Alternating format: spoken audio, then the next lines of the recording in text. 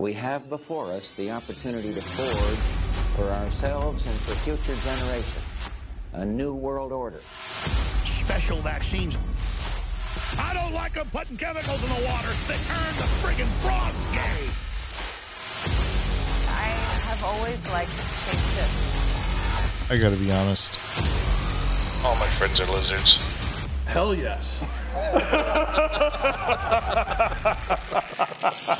Welcome back, ladies and gentlemen, to Cold-Blooded Creepz, this time being hosted from the Lore Lord account. And what we're going to do is we're going to try to get the Lizard Man on in just a little bit. He just sent me a message saying that it's going to take a minute. He has actually deleted... He actually deleted all social media from his phone, and so he's going to come back on here in just a little bit. So give me 1 moment here. I got to send a message. He deleted all the social from his phone. He is going to reboot, come back on. And so what we're going to do is, as soon as we get him on, I'm sure that the Cold-Blooded Creepz will retweet this for us. And then what I can do in the meantime is go over some important stuff. First of all, welcome to the folks that are here in the room with me right now. It's a good time to do some shout outs to last night's big winner. You got Chief Neckbone, who's always present. I'm always appreciative. Stacking Satoshi, what a friendly friend. Tried to help me out with my ledger last night. It didn't work, but I was able to fix it today, and that VFriend is now listed. I'm fucking excited. I want to get that and get to some mutant apes. Let's make sure that we fucking make that happen, bro. It's a goal of mine, man. I definitely want to make that happen. If not this year, then at least into 2022. And so let me see here. Invite to speak. He's on, boys. And so let me go ahead and get this here.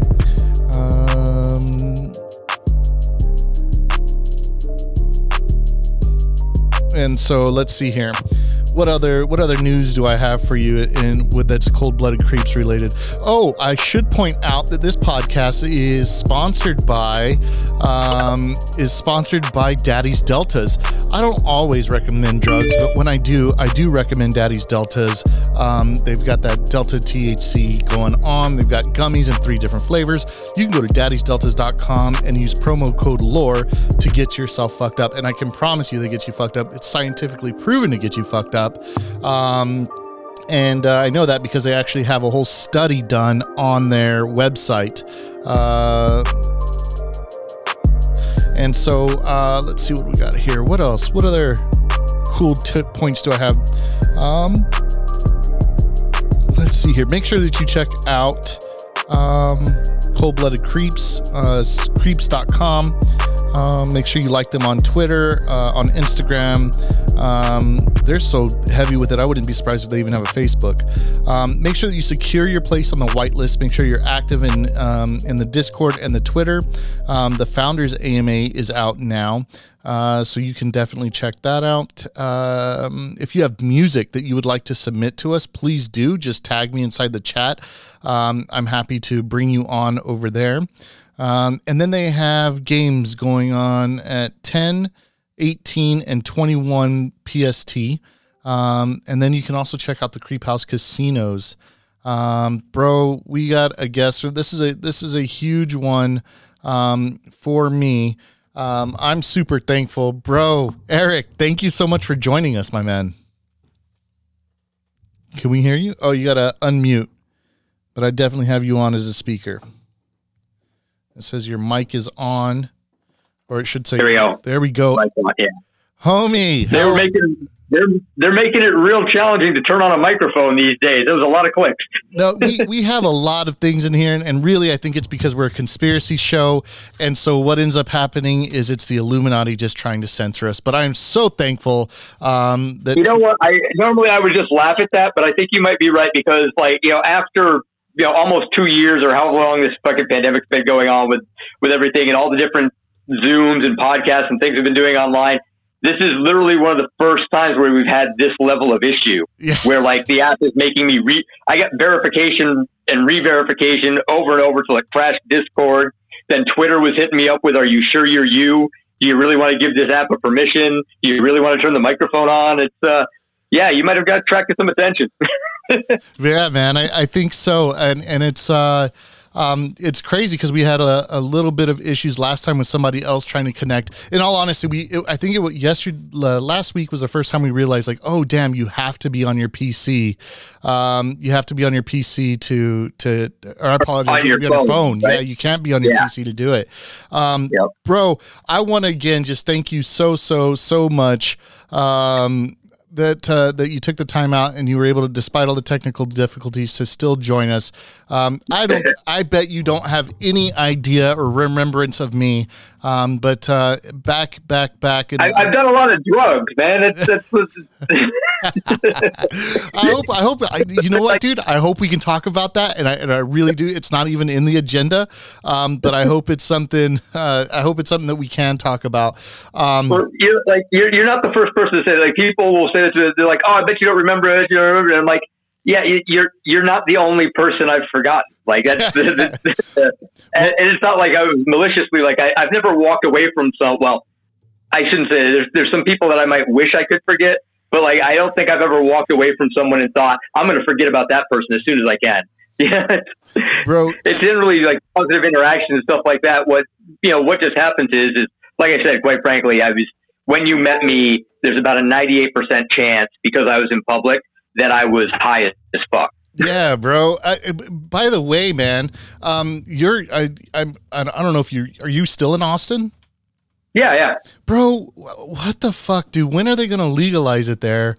We're doing that same thing that like used to do, where we've got it's almost a de facto legalization, right? Because the DA won't prosecute anything under, I forget what the threshold is, but it's pretty high. Like so you're not going to deal with any like possession charges, things like that. Obviously, you can't walk down the street and smoke a joint, but you can't do that in most places where it's legal anyway, because it's that's impolite. You're smoking around other people might not want to smoke. So it's when are they going to do it? I used to think it was when the money would come in, but I mean, how much more fucking money does there have to be? So we're just going to have to wait for a bunch of Puritans to die.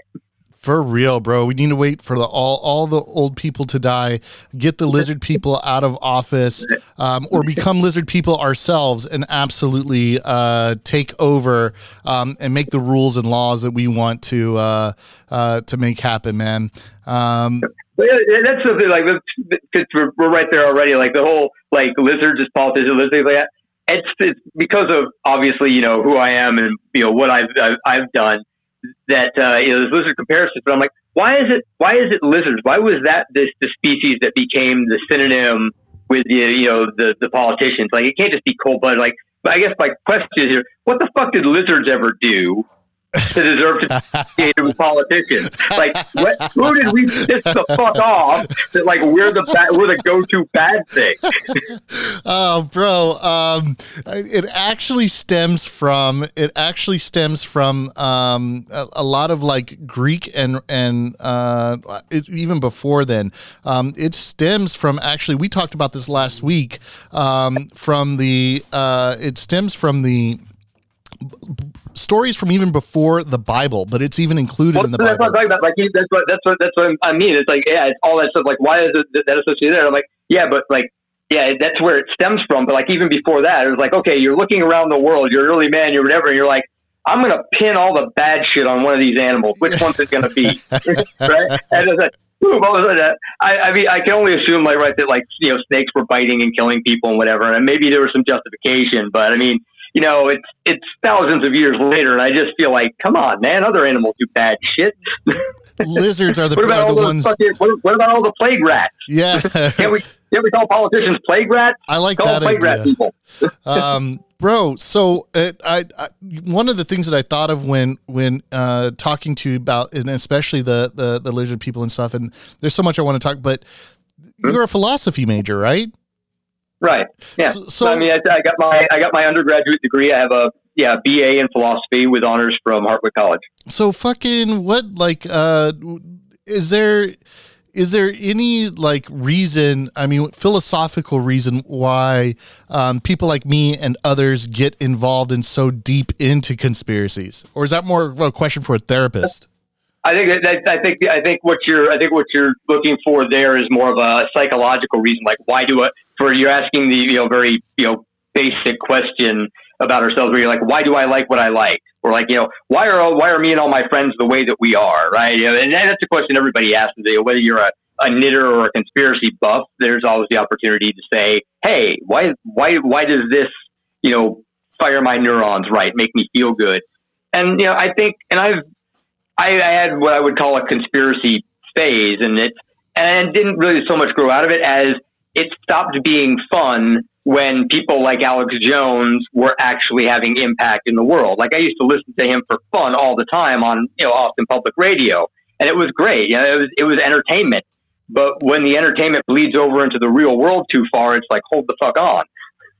Yeah, dude, that's right. I honestly forgot that.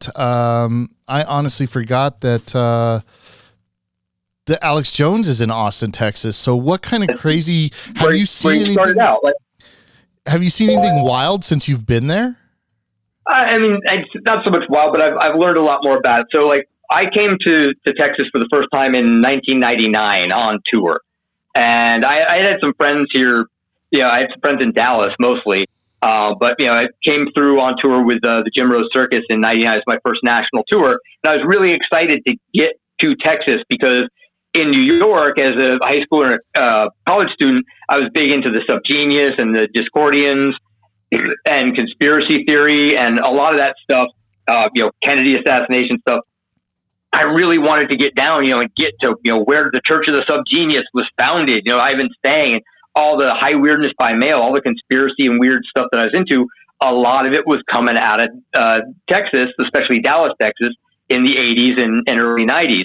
And one of the things I discovered really quick when I got down here was Alex Jones on public radio. And I was on the internet, probably about 89, 90, a little bit early because I had a school program thing.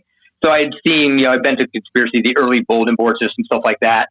And like I said, I see the appeal. I think the appeal, and I think the appeal is very easy to see, right? It's a matter of creative thinking, and it also has elements of mystery when you're sort of, when you're unraveling, trying to unravel an event sort of idea and come up with theories for it. I think it's a very natural and appealing thing to do for a creative mind.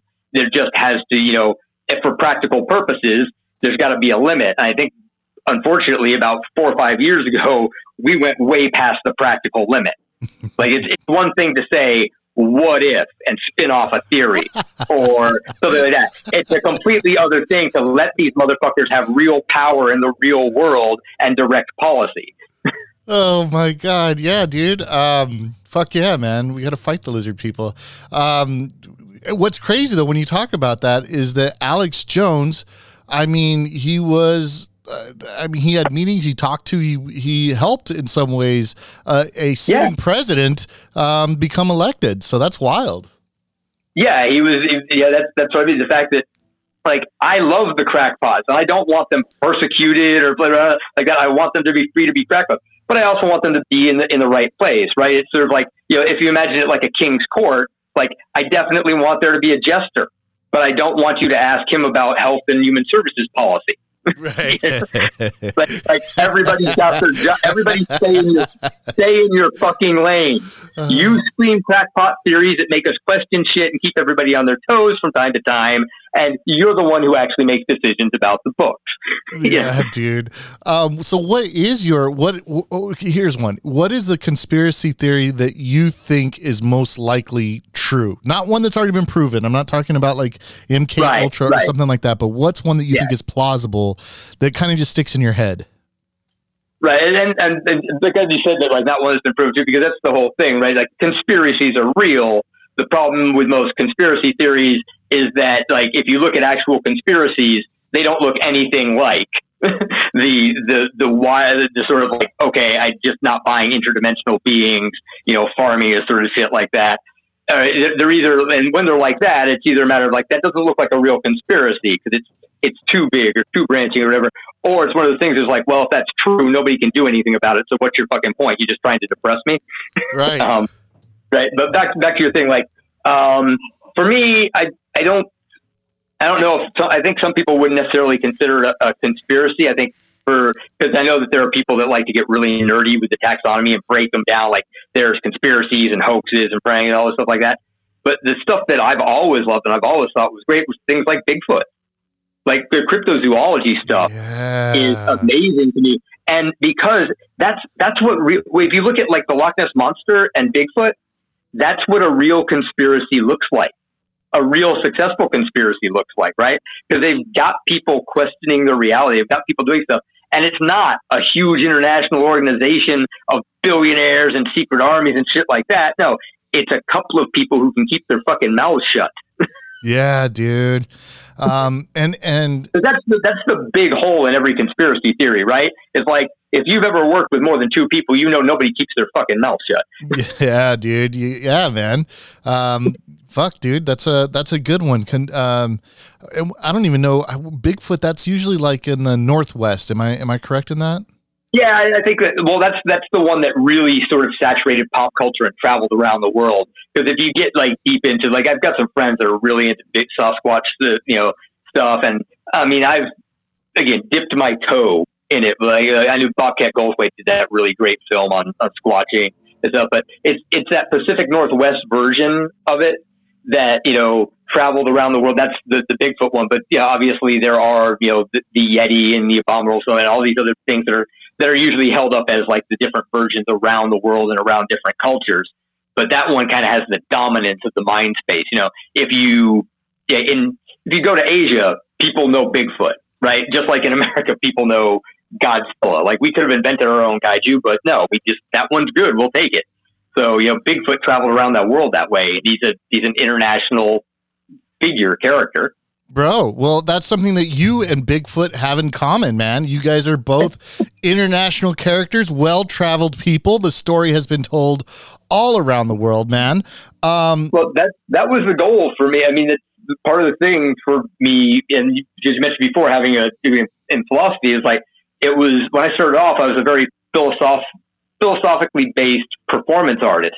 There's not a lot of money in that. I don't recommend it, but sideshow, commercial art, basically sideshow, does a lot better. But yeah, part of that motivation, part of my thinking in terms of design was, and I think about it as an artist, you want to create powerful symbols, right? You want your art to be a powerful symbol.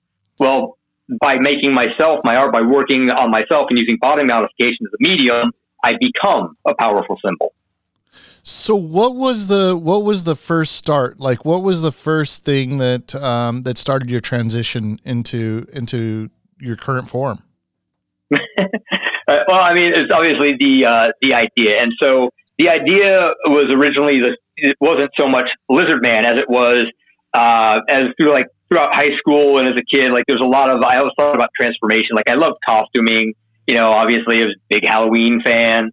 Stuff like that. And I did a lot of performance art pieces as a college student where I would make myself elaborate costumes or, to transform my appearance by doing different things.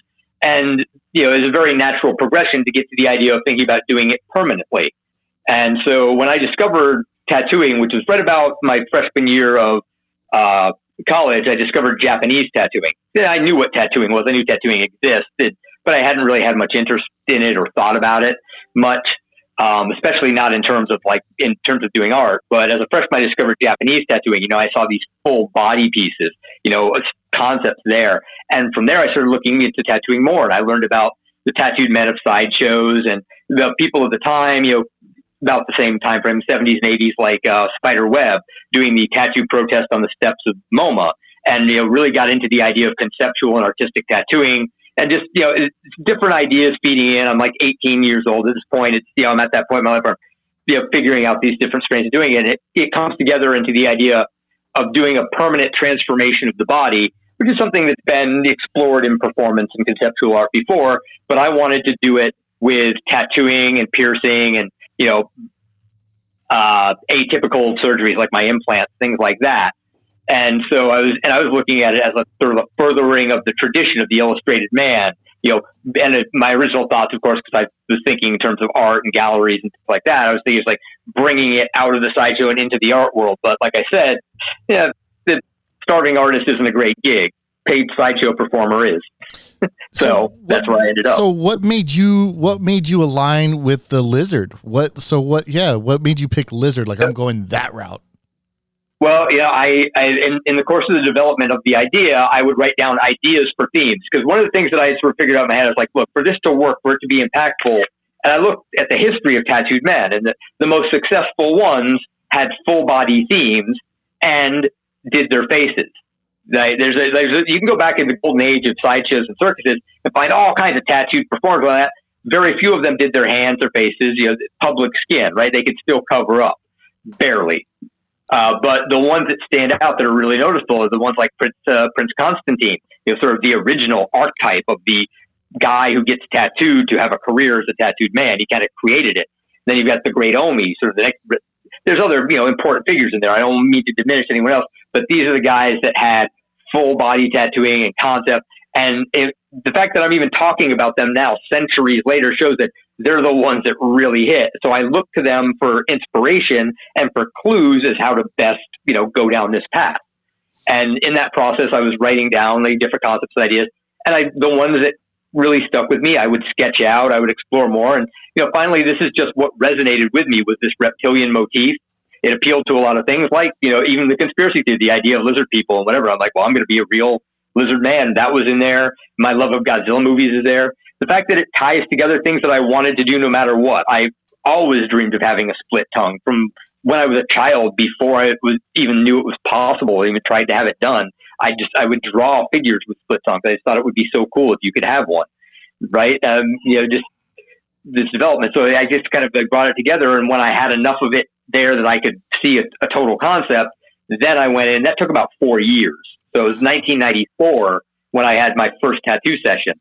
And what I got in my first tattoo session was a portion of the overall body design that I had kind of settled in on. Wow, dude, that's amazing. And so you've been planning it, you've been doing it, 4 years of tattooing. How do you find... So 4 years until I got...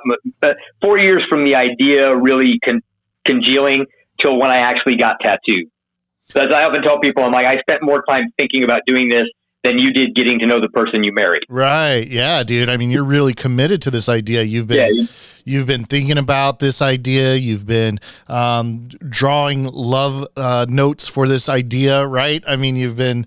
I had a whole sketchbook, dedicated to this one project and idea. That's amazing. So when did you find your way? How did you find your way to the Jim Rose Circus? So it was about, like I said, it was 94 when I first started getting tattooed. Now, since about 88, 89, I had been learning and doing sideshow stunts, mostly parties. It was a personal interest thing. It was nothing that I thought, in my head, I never thought that I would make money for eating and breathing fire. Not when I was 17 or 18 years old. Like there was no market for it then, right? It was hard enough to even find anybody else who thought that it was, well, like people would think it was cool, right? Like I would do it camping or at parties and shit like that, or the blockhead or whatever. So I was, that guy that at your party would do this silly stunt, right? Well, as Jim Rose comes out, and has his big pop culture moment in the early 90s with Lollapalooza, then, the light bulb goes off in my head like it went off in a bunch of other people's heads who were doing the same sorts of stuff, that, well, there's a market for this. This has possible, this may be a viable career path. Who knows? Like maybe sideshow is a real thing again. And so I end up, I graduate from college and I'm still into it. I have about 2 years in between before I go to grad school. And I start grad school in 1996. And, right away, I kind of realized I'm like, I don't want a career in philosophy professionally. The obvious career track is teaching and a little bit of TAing and just campus politics and different things like that. Maybe sort of really, I'm like, I won't be happy, essentially. So I was like, okay, well, what am I going to do? Right. I've gotten into grad school, whatever. And I sort of thought, well, why don't I take a real shot at doing sideshow, doing this stuff? So I started learning more acts, building everything up. And in 98, I did a premiere for D. Snyder's Strangeland movie premiere in New York City, because a friend of mine who was a body piercer down there and worked with D on the movie and in his band was helping putting together the entertainment, and got down there and just did a whole bunch of sideshow acts and got a lot of good coverage. New York Magazine's local coverage was really good. Met a bunch of people from the Coney Island sideshow at that point, started actually making connections with other people that were in the business. And so that gave me, as people started to think, oh, hey, here's this guy. And I wasn't Lizard Man because I wasn't using that name. At that point, I was still doing it as performance art. I was using one of my online aliases, Spider God 5, for a little while. And I called myself Art by Mistake for a bit. But anyway, so I get a little bit of notoriety, and it comes around that after the Nine Inch Nails tour that Lifto wanted to take a break, and Enigma was getting ready to quit and go out on his own. I think Torture King had already left. And Lifto and I had become friends online, and we had talked back and forth a little bit via email. And he and a woman named Denise in Canada, who's a good friend of Jim's and the whole the original circus, had both talked to Jim about me. And so he needed someone to come in, and I was able to come in and take the place of Torture King, Enigma, and Lifto, and bring back some of them at the Tubes acts that weren't being done as well. Some of them Enigma had picked up too. But yeah, I came in covering about 3 or 4 different performers worth of acts. And how I got there was basically Jim needed somebody, and I needed to get on a bigger stage. Like, I was making a name for myself kind of locally around Albany, and I was getting, decent attention on the early internet of the mid 90s. But to get out there in front of live audiences and get some real time and do a whole bunch of shows, that's what I needed. And he offered me a spot in his tour, and I went out and did it.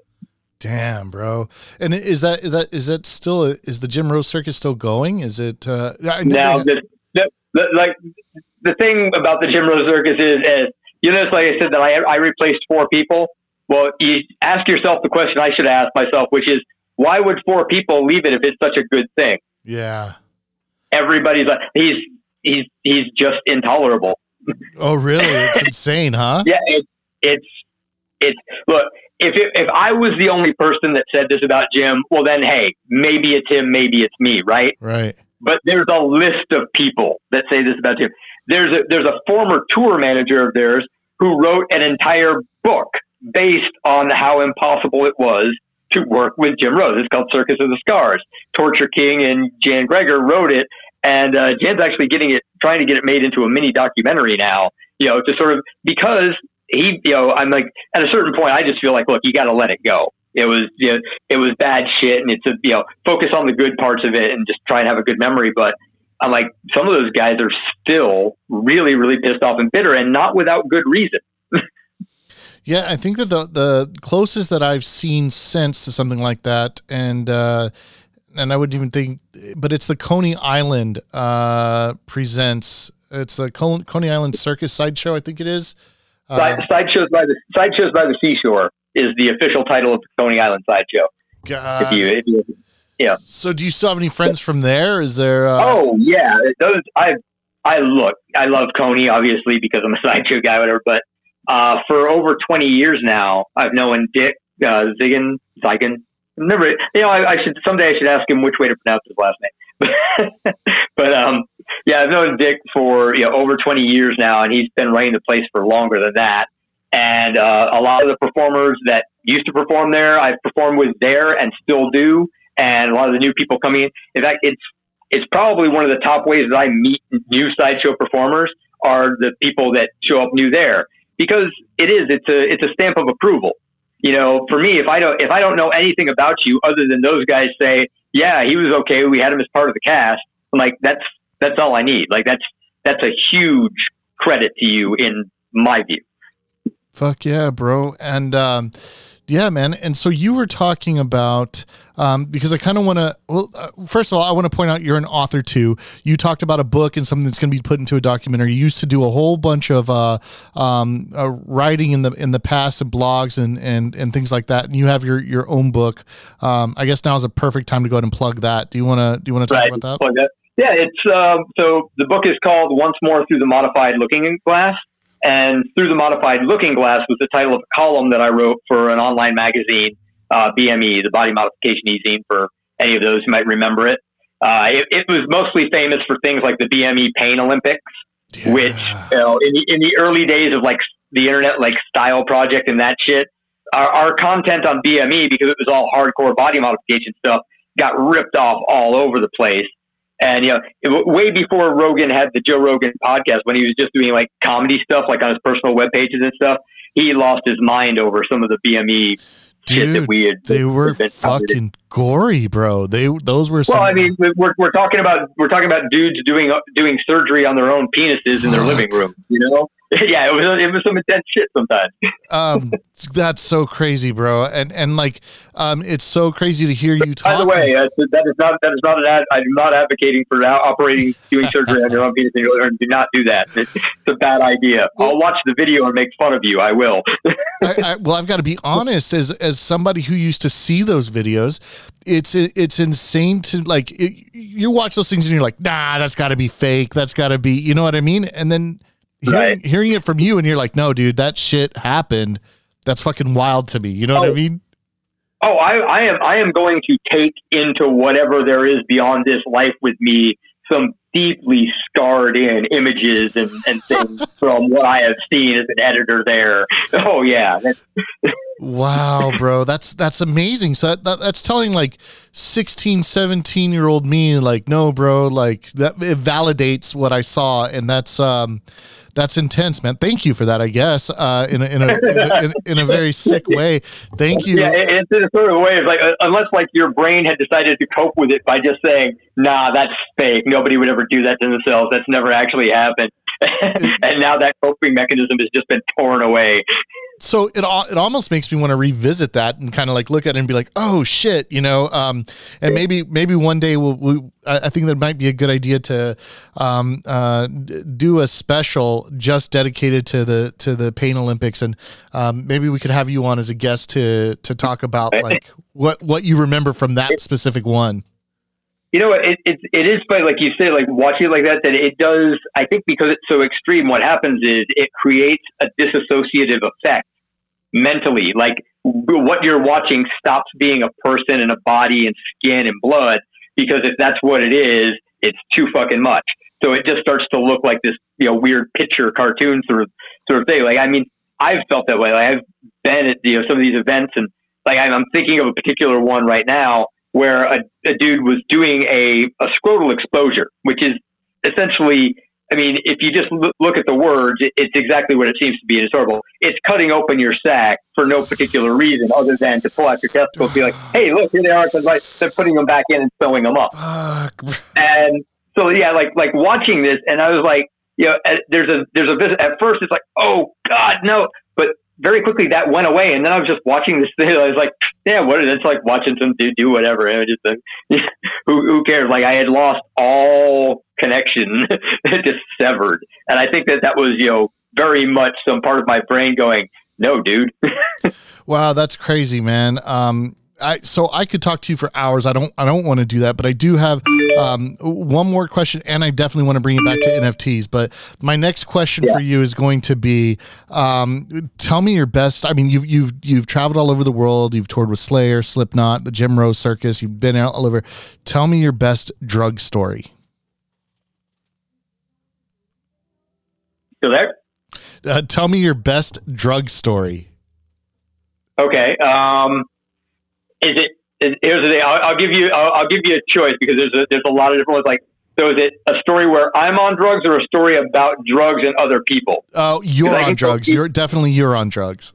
Okay. So here's probably the most notable acid trip of the last decade for me. There we go. Yes. And it is almost a decade ago. In 2012. I was in New Zealand, and I was on tour with a comedian named Gish. Gish, if you hear this, brother, hope you're out there and doing well. Gish it was 2013 when I was on tour with Gish. Sorry, it's 2012 when I met him. The acid trip takes place in 2013. But just to get us there, here's how I met Gish. Was in 2012, I was doing a worldwide press junket for Ripley's Believe It or Not. I actually traveled around the globe, completely around it, going east until I got all the way back in 28 days.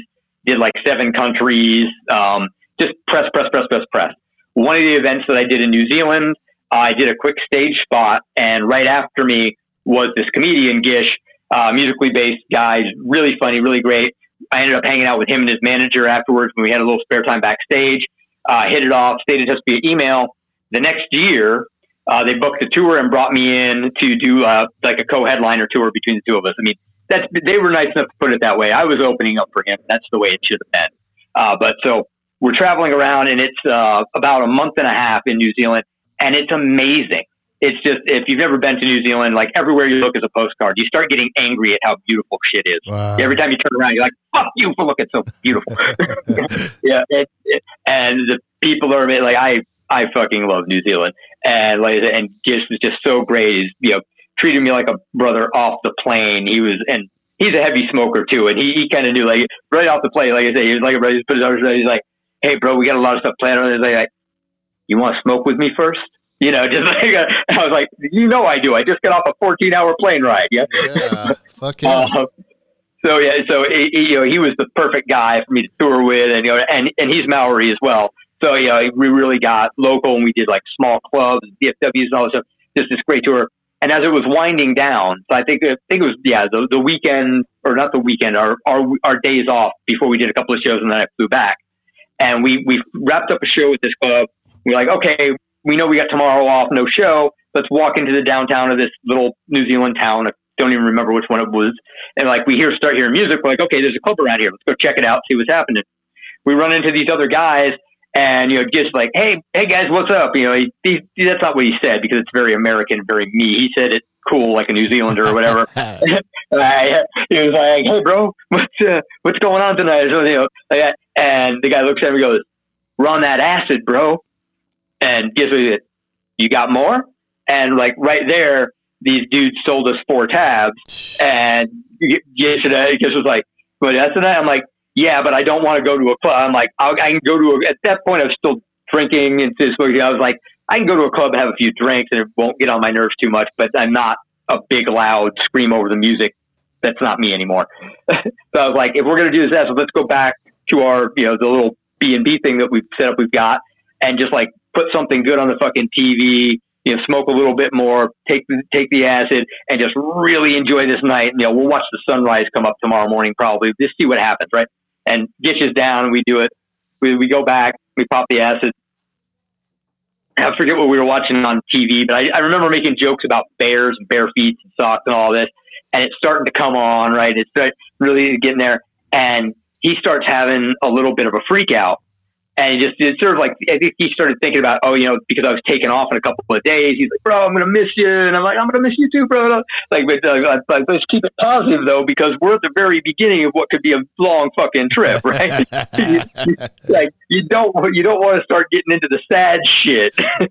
before you're even sure you got good shit, right? You know, so I was like, let's be positive. And so he decides, right, and this is kind of a wild part for him, like, because this wasn't that late. It was late, but it wasn't late. And so he goes, I'm going to get you some jade. Now, New Zealand jade is a very important thing. It's sacred to the Maori. There's a specific type of jade, and you're not supposed to get it for yourself. It's supposed to be a gift. So he's like, I'm going to get you some jade, right? And he takes off, and I'm like, just sitting there like, should I come with you or something? You know, the door's closing or whatever. And I'm like, oh, well, you know, go with the grace of the Lords of Acid, sir. I hope you make it back. And the thing was, there was like a little like souvenir and gas station place that were really like on the corner. And I didn't realize this. But he was still clear enough to remember it. So like I said, he goes out the door and I'm just like, well, there he goes, right? So maybe 10 minutes later, if that, like he sprinted to this place, bought a necklace and sprinted back. And the door opens and I was like, holy shit, how long were you gone? And he's like, I don't know, 10, 15 minutes. I was like, okay, cool. Because like I said, it's starting to come on, right? Time frame is getting wild. Like he's like, I got you some date. I'm like, oh, cool, bro. You know, we hug. I'm like, oh, thank you so much. Thank you so much. So now everything's good. We're joking again. It's rolling. And I'm like, now it's starting to get a little bit more intense. You know, the walls are doing that little pulsing motion, right? Yeah. Every now and then I start to feel the force moving through the room, you know, and all of a sudden his face turns and I'm just like, oh shit. I'm like, hey bro, what's up? He goes, supposed to get the jade is supposed to be blessed before you give it to the other person. And he starts going through the whole, like I said, he's Bowery. And I'm like, okay, dude, whatever you say is, as far as I know, that's fucking dogma, right? So he's like, and he goes, well, we can go tomorrow. We can go to the mountain. There's a man there that he could do the blessing on the mountain tomorrow. It'll be cool. I'm like, cool. And then he realized that, like, we keep, and I pull him back from this because I realize I'm like, this is gonna fuck up his trip, if not mine, with it, right? And I'm like, just enough. I'm like, pull him back. I'm like, dude, it's okay. It's okay. It's gonna be good. Let's enjoy ourselves, man. I literally let's just zone out here and just feel it on it. But he'd come back to it, and then he realized, oh no, it wasn't gonna work tomorrow. Like, so ultimately, we get to probably about 4 or 5 in the morning, and now he's full on like, man, it's going to be bad luck. It's going to bring bad luck on me. You're going to take bad luck with you if you don't get a blessed. Oh, poor dude. And I'm like, at this point, I'm freaking out. I'm trying to do anything to like save my trip and him, right? And I go, can you do the blessing? He goes, yeah. I'm like, well, then let's bless it right now. Let's just fucking do it. And he goes, all right, fuck yeah. So I go and I get the necklace back out of my bag. I'm like, let's fucking bless this thing. Let's do it. He goes, we got to be outside. We go outside. He's like, looks around. He's like, no, it's not right. So now we're two dudes tripping on acid, wandering around the parking lot of a little, like, it's like a set of condos that were all Airbnb now. So it's more like a hotel. He's like, no. We go down the road a little bit to where there's a roundabout. There's a little grassy mound in the middle of it. He's like, that's perfect. So we go out there. We're sitting in the middle of this roundabout, this little grassy knoll, and he holds it up. He says a few, just basically says a few beautiful words like that. We hug. I'm tearing up now. At this point, he doesn't realize this, but it's like probably about when we started walking out the door looking for a spot, I started thinking about one of our ferrets that had passed away a couple of years ago, and like went on my own fucking emotional journey making peace with that. But it all kind of timed out nicely. So when he was done and handed me back the necklace in there. So yeah, we did big hug in this roundabout. And then like I had another moment of clarity and it was like, dude, let's get the fuck out of the road. And so we went back to our little babies like that. And I was like, are you good, man? He's like, I'm real good. I'm like, I'm good too. Let's go to bed. And I was like, yeah, that was right about sunrise by that point.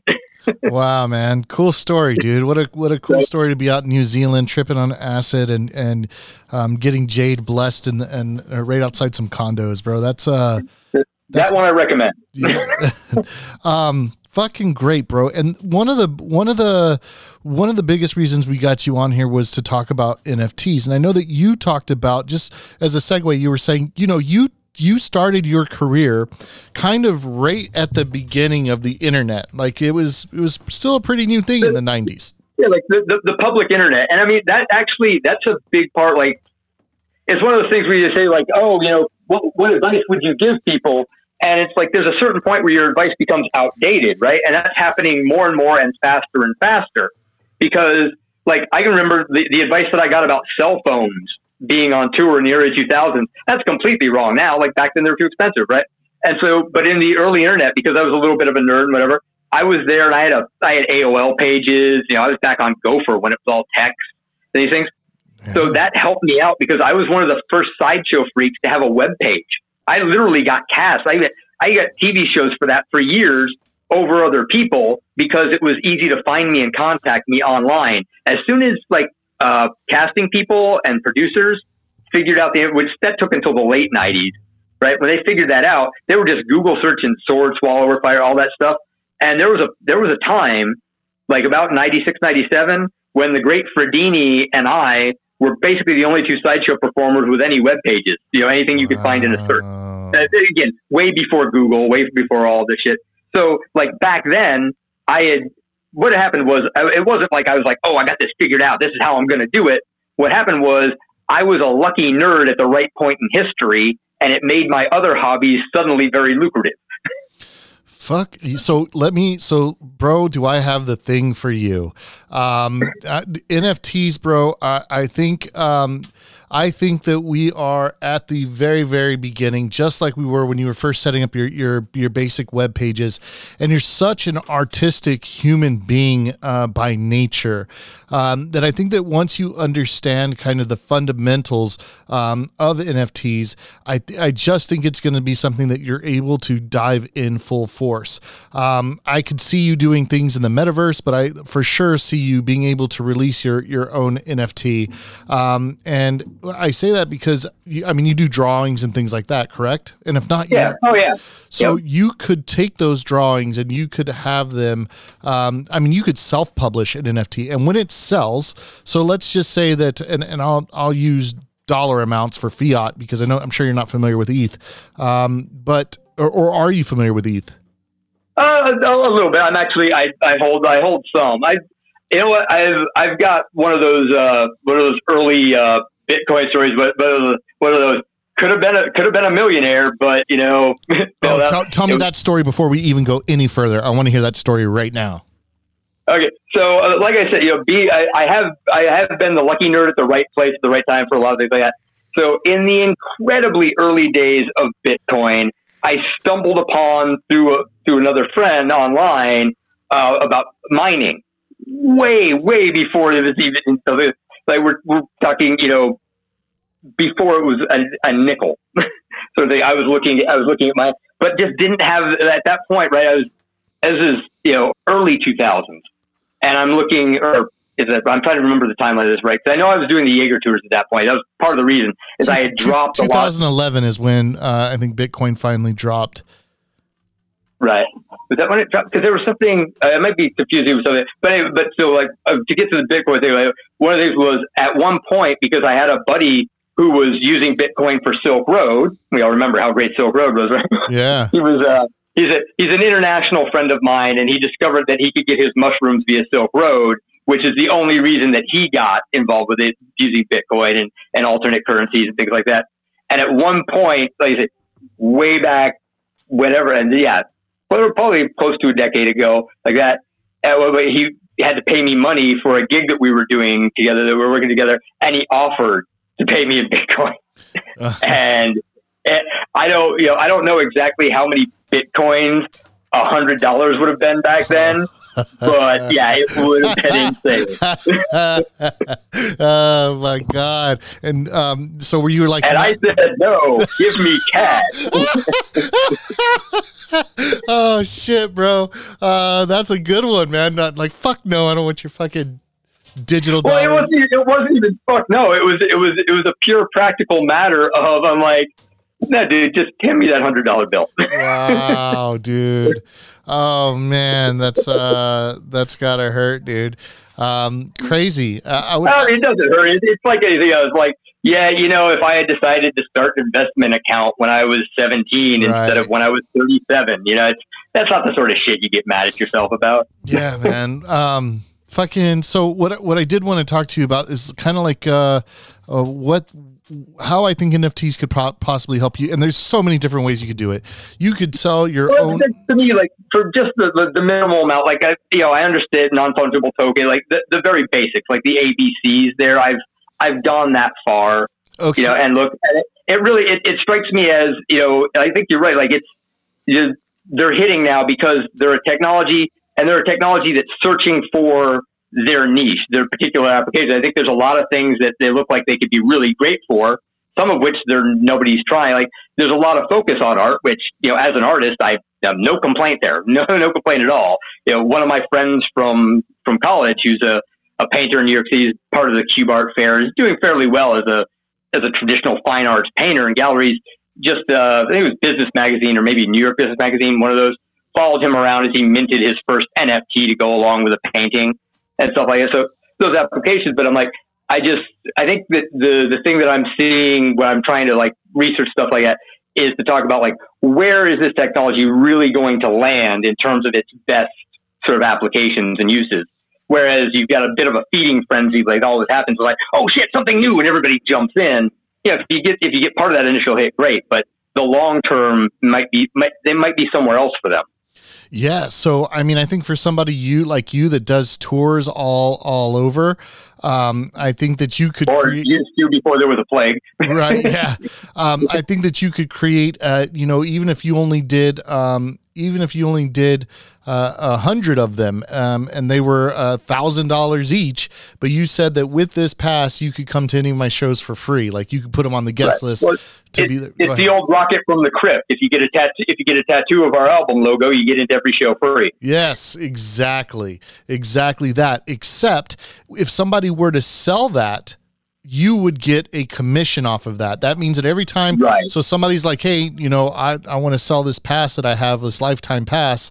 Whenever they sell it, you could get a 10% commission off of that every time they're bought and sold on the market, Right. And I mean, I see that's one of the reasons where I think there's a huge, that I've seen where there's a huge appeal in that, right? Because normally, I sell you a painting or a book or whatever, and then you resell it. And the original person, like that's always been, and I think there's some validity to it, but also like in the used game market, for instance, though, that's an example where like there's some real greed driven stuff like there where like, because Nintendo like openly said I think it was Nintendo openly said of like GameStop where they're like, we want a piece of that resale money. Why aren't we getting some of that? It's like, well, no, because you sold the thing.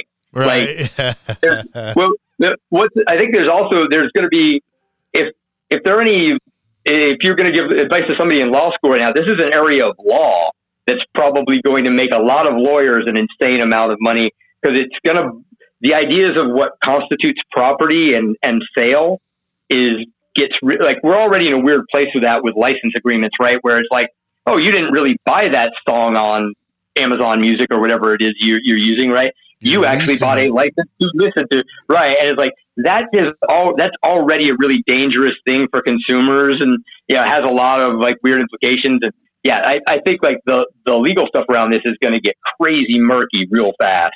Yeah, that's funny, man. That's a different take on it. I think the rest of us think wag me, which is we're all going to make it, and fucking, right. You know what I mean? Having that. I'm just at this point, I haven't amassed enough knowledge to have a position. It's just a matter of like finding different things and like just keep throwing out like, well, what about this? What about that? Like, and then gradually I'll figure out where I fall down, where I settle down to. Yeah, and I would say too that some, in response to kind of what you're saying, I would say that there are some projects that go in either direction. Gary Vaynerchuk decides to own all of the intellectual property, so you couldn't right. license it or do anything with it at all. But like Bored Ape Yacht Club, on the other hand, they give the licensing rights to the person that owns that, and so now you can feel free to put it on a backpack and sell it or do something else. So there definitely are two areas of thought on that. Right, and that's right. Some of it comes down to how the person going in approaches it, like that, how they're going to use that technology. Like I said, I think those are two really great examples of the different thought process of going in. Like you can use this to be like, I want this to be for everyone, or you can be like, I'm going to lock it down. Yeah, man. So do you see yourself getting into it at all, or are you going to sit on the sidelines for a while and see how everything plays out? Yeah, at this point, I'm still a sideline sitter, but I can see it. I can see it happening. It's just a matter of it. It's that moment of hesitancy, right? It's the moment between looking at the water and jumping in the pool. Yeah, man. How long that? But ultimately, the thing is, like, I came here to swim, so I know eventually I'm jumping in the pool, right? Yeah, man. Yeah, dude, jump in the pool, drink the Kool-Aid, do all of that. We'd love to fucking have you, man. I'd be stoked to buy my to buy a Lizard Man NFT if it was a picture of you doing a stunt or something wild, man. And I don't care what conditions you put on it. I'd just be happy to support. How can people support you currently now? Where can they go? What can they get? What can they do? Oh, it's the good old fashioned system for that's become for every artist, which is buy my merch, man. That's what you can do. You can go to Amazon and you can find my book on Kindle. It's $2.99. I've got a big update coming for it because the articles that are compiled in there were written about 2004 to 2006. Then I edited them together for a book and did new commentary in 2010. And now this past year, I've been slowly going through it. So you're going to get another 10-year update. So you can find out like what things I hate about myself from back then, what I think I'm still right about, et cetera, et cetera. So yeah, the book is a good way to do it. On Instagram, I just did the holiday thing, set up a spring shop. There's not a lot in that right now, but there'll be more. I'm really actually, you catch me at a moment where I'm trying to get my online house in order again. Like I said, in the 90s, I was ahead of the curve because I was a nerd, but I also had a lot more spare time. I kind of dropped off. You know, I went from being able to do whatever I wanted with Flash and HTML3 to, oh shit, I don't know how to make a website anymore. So I'm putting up new stores. I'm getting new stuff up there. Hopefully a couple of more writing projects will hit in 2022. You know, stop by thelizardman.com every now and then, thelizardman.com, and click on some links, and I'll thank you for visiting. Fuck yeah, man. We got to figure out, we got to get somebody to help you to get lizardman.eth and to get you a Web3 site so you can always accept some type of cryptocurrency without ever having to worry about, do I have the 100 or not? Bro, thank you so much for jumping on with us, man. I would love to be able to reach out to you again sometime. Hey, it's been an absolute pleasure, and yeah, you know, feel free. You can. I mean, this is weird that we're having this conversation, but it goes out live. But like, yeah, just email me whenever you want. If you want to do something again, have another conversation. I know this happens with me a lot. I'll take you off the rail, and if you don't go back to the list of questions, I know we didn't get to a couple of things. We can hit those up again some other time. Yeah, bro. I'd love to be able to get you in the Discord this time. I think a lot of people got lost. I'll try and figure that out. I think the big problem was the Chromebook that I was trying to get on with. And like now, unfortunately, Discord thinks that my phone number is trying to be associated with two different accounts. So it's verification kicking me constantly. But I'll get it figured out, and hopefully we can do that next time. Bro, I will definitely reach out to you again, and I hope that if you let me know when you figured it out, or if you need help figuring it out, bro, I'm here. Let me know. I would definitely love, and I know that a lot of the Creepz community would love to hear from you as well. Thanks. Anyway, I'll try and remember to let you know once I get it straightened out. But if you don't hear from me in a while and you're wondering, just nudge me about it, and we'll get it taken care of. Don't worry. I appreciate you so much. That's going to be our show, man. Make sure to check out Creepz.com. They're going to be dropping later this month. You'll want to make sure to check them out on Twitter, on Instagram. You'll want to make sure you're hitting up their Discord, man. There's a lot of good stuff happening there. I love it, bro. They have blood sacrifices. They have conspiracy talk. It's going to be a play to earn game. I'm being absolutely honest with you, and I think that I think these folks were genetically modified. They were put in a lab and created just to do this project.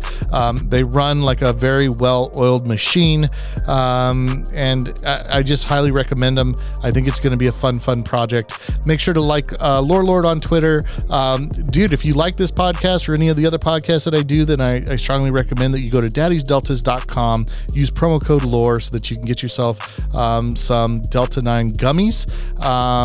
Yeah, dude, and that wraps it up. Thank you so much, everybody who stayed and tuned in. Chief Neckbone, bro, I appreciate you so much. K9's homie, I from the bottom of my heart, thank you. 8 Reezy, of course, Creepz, Lullaby, thank you guys, man. I appreciate you. And that's it, man. I'm gonna fucking get this out as soon as I can. Have a wonderful night. Talk to you, bud. Later, buddy.